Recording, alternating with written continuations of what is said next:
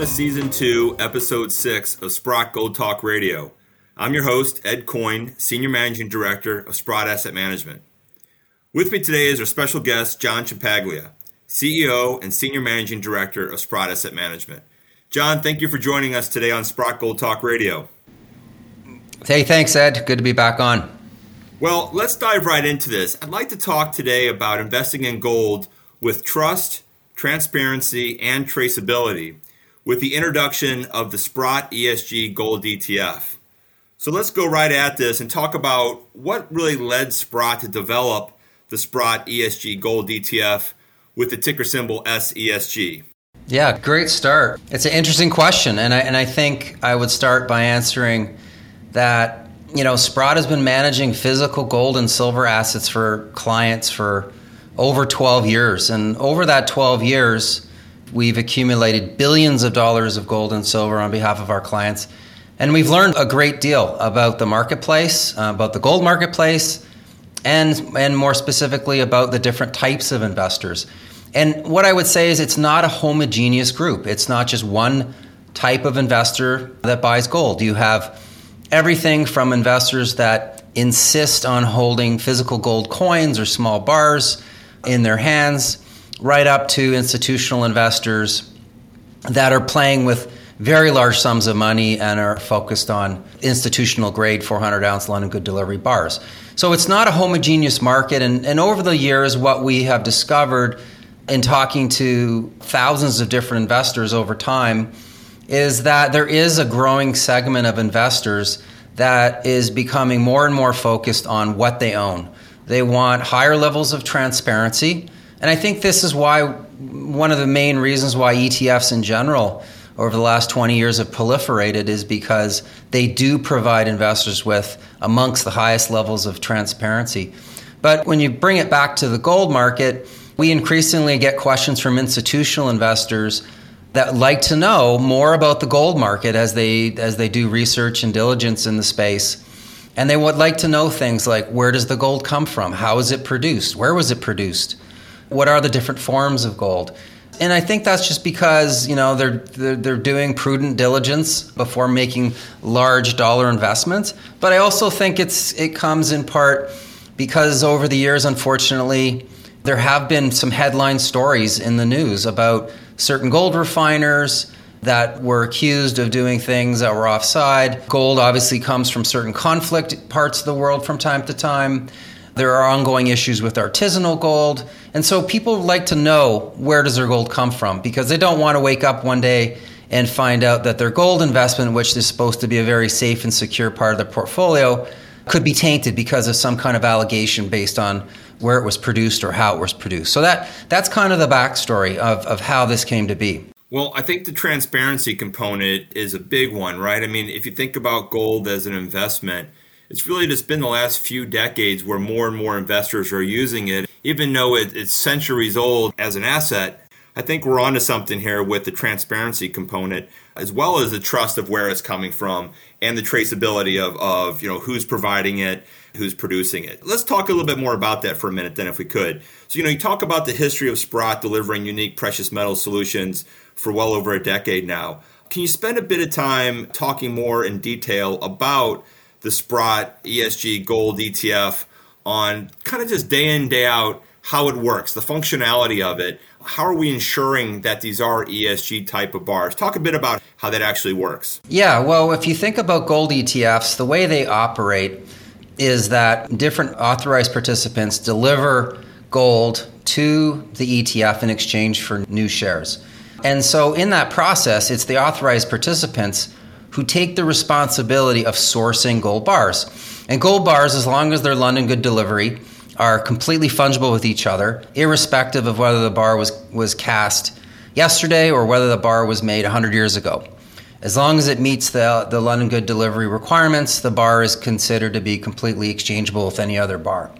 In the case of the Sprott ESG Gold ETF, Sprott Asset Management, as the sponsor of the ETF, is essentially taking that responsibility away from the authorized participant, because we as the sponsor are going to be controlling the sourcing. And That sourcing of gold is really designed to provide complete traceability back to the producer and back to the actual mine site as to where this gold is coming from.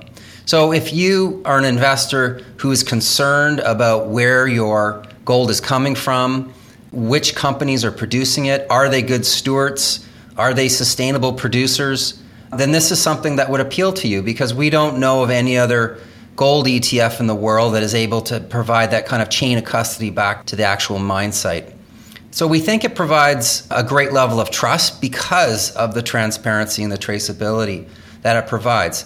The gold that we will be buying on behalf of the trust will be coming from certain producers that we have reviewed and ensured that they are operating with very high levels of sustainability and ESG. That's very important because gold mining is an extractive industry. It's obviously, you have to be very careful about the way you mine any kind of metal. You obviously cannot damage the local environment. You can't cause harm to the local communities that you're operating in. And I think with the two partners that we've identified, Agnico Eagle Gold and Yamana, which is their partner at the Canadian Malartic mine, we have identified two best-in-class gold producers that have a long track record of operating very safely in what we think is the premier mining jurisdiction in the world, which is Canada. So you're getting gold from Canada, which again is what we think is a very safe jurisdiction, and it really eliminates any kind of risk, heightened risk, I would say, that's unfortunately associated with other parts of the world where perhaps rules and regulations are not as onerous, government oversight, environmental regulations, and so on. Obviously, there are no conflicts in Canada, so you don't have any of those kinds of risks. And then there's other forms of risks that can introduce themselves into the gold supply chain if you're sourcing gold from recycled sources, which is harder to trace, or artisanal gold, which is even harder to trace, and obviously has a whole bunch of issues related to that. So we think this is a very elegant solution in terms of investors that can feel confident investing in physical gold that was produced in a tier 1 jurisdiction by very sustainable producers and have that trust and transparency and traceability as to the gold that they own in their ETF. Well, John, you talk a bit about where we're actually getting the gold from. What about stage 2 and 3, the refining stage and the actual storage stage? How is that going to come into play when we're looking at these bars? Who are the partners for that? Why did we choose those partners? And how is that going to work along with the mining partners that we've joined with? Sure. So the Royal Canadian Mint, which is our long-term partner on all of our physical precious metals funds since 2010, is going to be responsible for two critical elements. One is the storage, which is very important. You want to make sure you're storing your metal with a counterparty that represents low risk. But more importantly, it's the segregated refining. And what I mean by that is we are going to be asking the Royal Canadian Mint to actually segregate the production of these bars so that we are not commingling any gold from any Sprott non-approved miners or mines, or any recycled gold, or any gold from artisanal sources. And that's very important because that segregation of production is something I don't think many refiners are doing around the world right now. And we feel very confident that the Royal Canadian Mint, it has an excellent reputation. Its refining business globally is our trusted partner in terms of providing the segregated production and then ultimate storage. And John, when talking about that and talking about the importance of the segregation of the storage and bringing the bars in through the mining companies and the refining and so forth, at the end of the day, who's actually tracking that? So who's responsible to ensure that all ESG criteria in the SESG ETF are met? And how is that going to be audited or viewed or overseen on an ongoing basis? What are some of the stopgaps or guardrails that Sprott has put in place to ensure that these mining companies are continuing to operate at the highest standard to meet the ESG criteria? Yeah, sure. Well, it all starts with us. Sprott Asset Management, as a sponsor, has worked very closely with the companies as well as outside consultants to perform the necessary diligence to satisfy ourselves that, one, the companies are good stewards, And second of all, that each particular mine site does not have any controversies associated with it and have good operating track records. So at the end of the day, Sprott is responsible for monitoring the companies. We worked very closely with the companies, and I can say that it made our jobs easier when these companies are very committed to ESG and sustainability. Agnico Eagle, for example, just published their 13th annual sustainability report, and I think it's just a simple reflection of how serious they take this. And it's not just them. I mean, many of the gold mining companies around the world need to take ESG and sustainability very seriously. Otherwise, they won't have social license to produce in these communities that they are a guest in. It really begins with the company culture, the management teams, the boards, the incentives. We wanted to make sure these companies are not just greenwashing, that it's really integrated into the way they operate. And these are companies that obviously have long-term track records and have demonstrated over many years that they are good stewards. We also used outside consultants to help validate some of the results, so we could have objective measurements and quantitative measurements as much as we could, because we do think it's important that we're taking this oversight role very seriously, and people can be confident that we are putting them through a pretty tough set of criteria to ensure that they are leaders in their respective fields. Well, and John, Sprott, as you mentioned earlier, we have a long history of offering unique solutions across the entire precious metals landscape. We clearly have solutions currently in place for investors to allocate to the physical market, whether it's gold, silver, even platinum, palladium, and as we all know, more recently, uranium. Who do you envision being the investor? What is sort of your target audience in your mind who will be allocating to this space, and maybe talk a little bit about how this is different from what we currently offer to our shareholders. How should they be thinking about this as an allocation going forward? Yeah, I mean, we designed this product to complement our flagship product, which is the Sprott Physical Gold Trust. PHYS has been in existence since 2010. It is almost $6 billion, and it has an incredible track record of delivering value to shareholders since its inception. We think for most investors, that fund will serve them very, very well. But for some investors who are more and more focused on transparency around where they're buying their gold from, if certain investment funds or institutional investors or family offices are adopting more ESG criteria into their selection process, this is something that they should look at. So, ESG is really the defining differentiator here.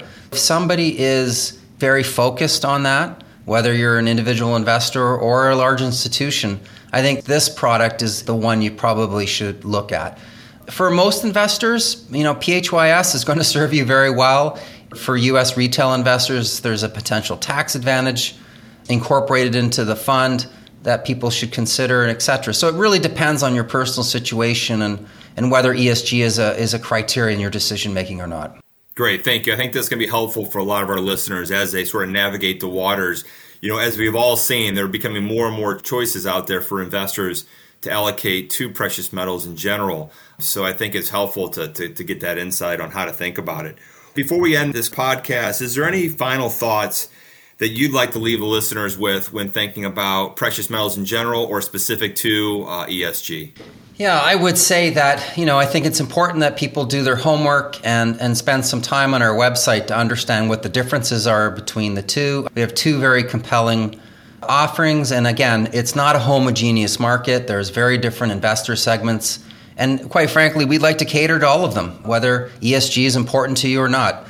I think it's important that we have a range of solutions to meet different investor needs. Well, thank you for that, John. And for those of you that like to learn more about Sprott in general, or to learn more and get more information on the Sprott ESG Gold ETF with, again, the ticker symbol SESG, I encourage you to visit us at sprott.com, which is SPROTT.com, and learn more about how Sprott can help guide and advise you on the multiple ways to allocate to precious metals. Again, my name is Ed Coyne, your host of Sprott Gold Talk Radio, and thank you for listening.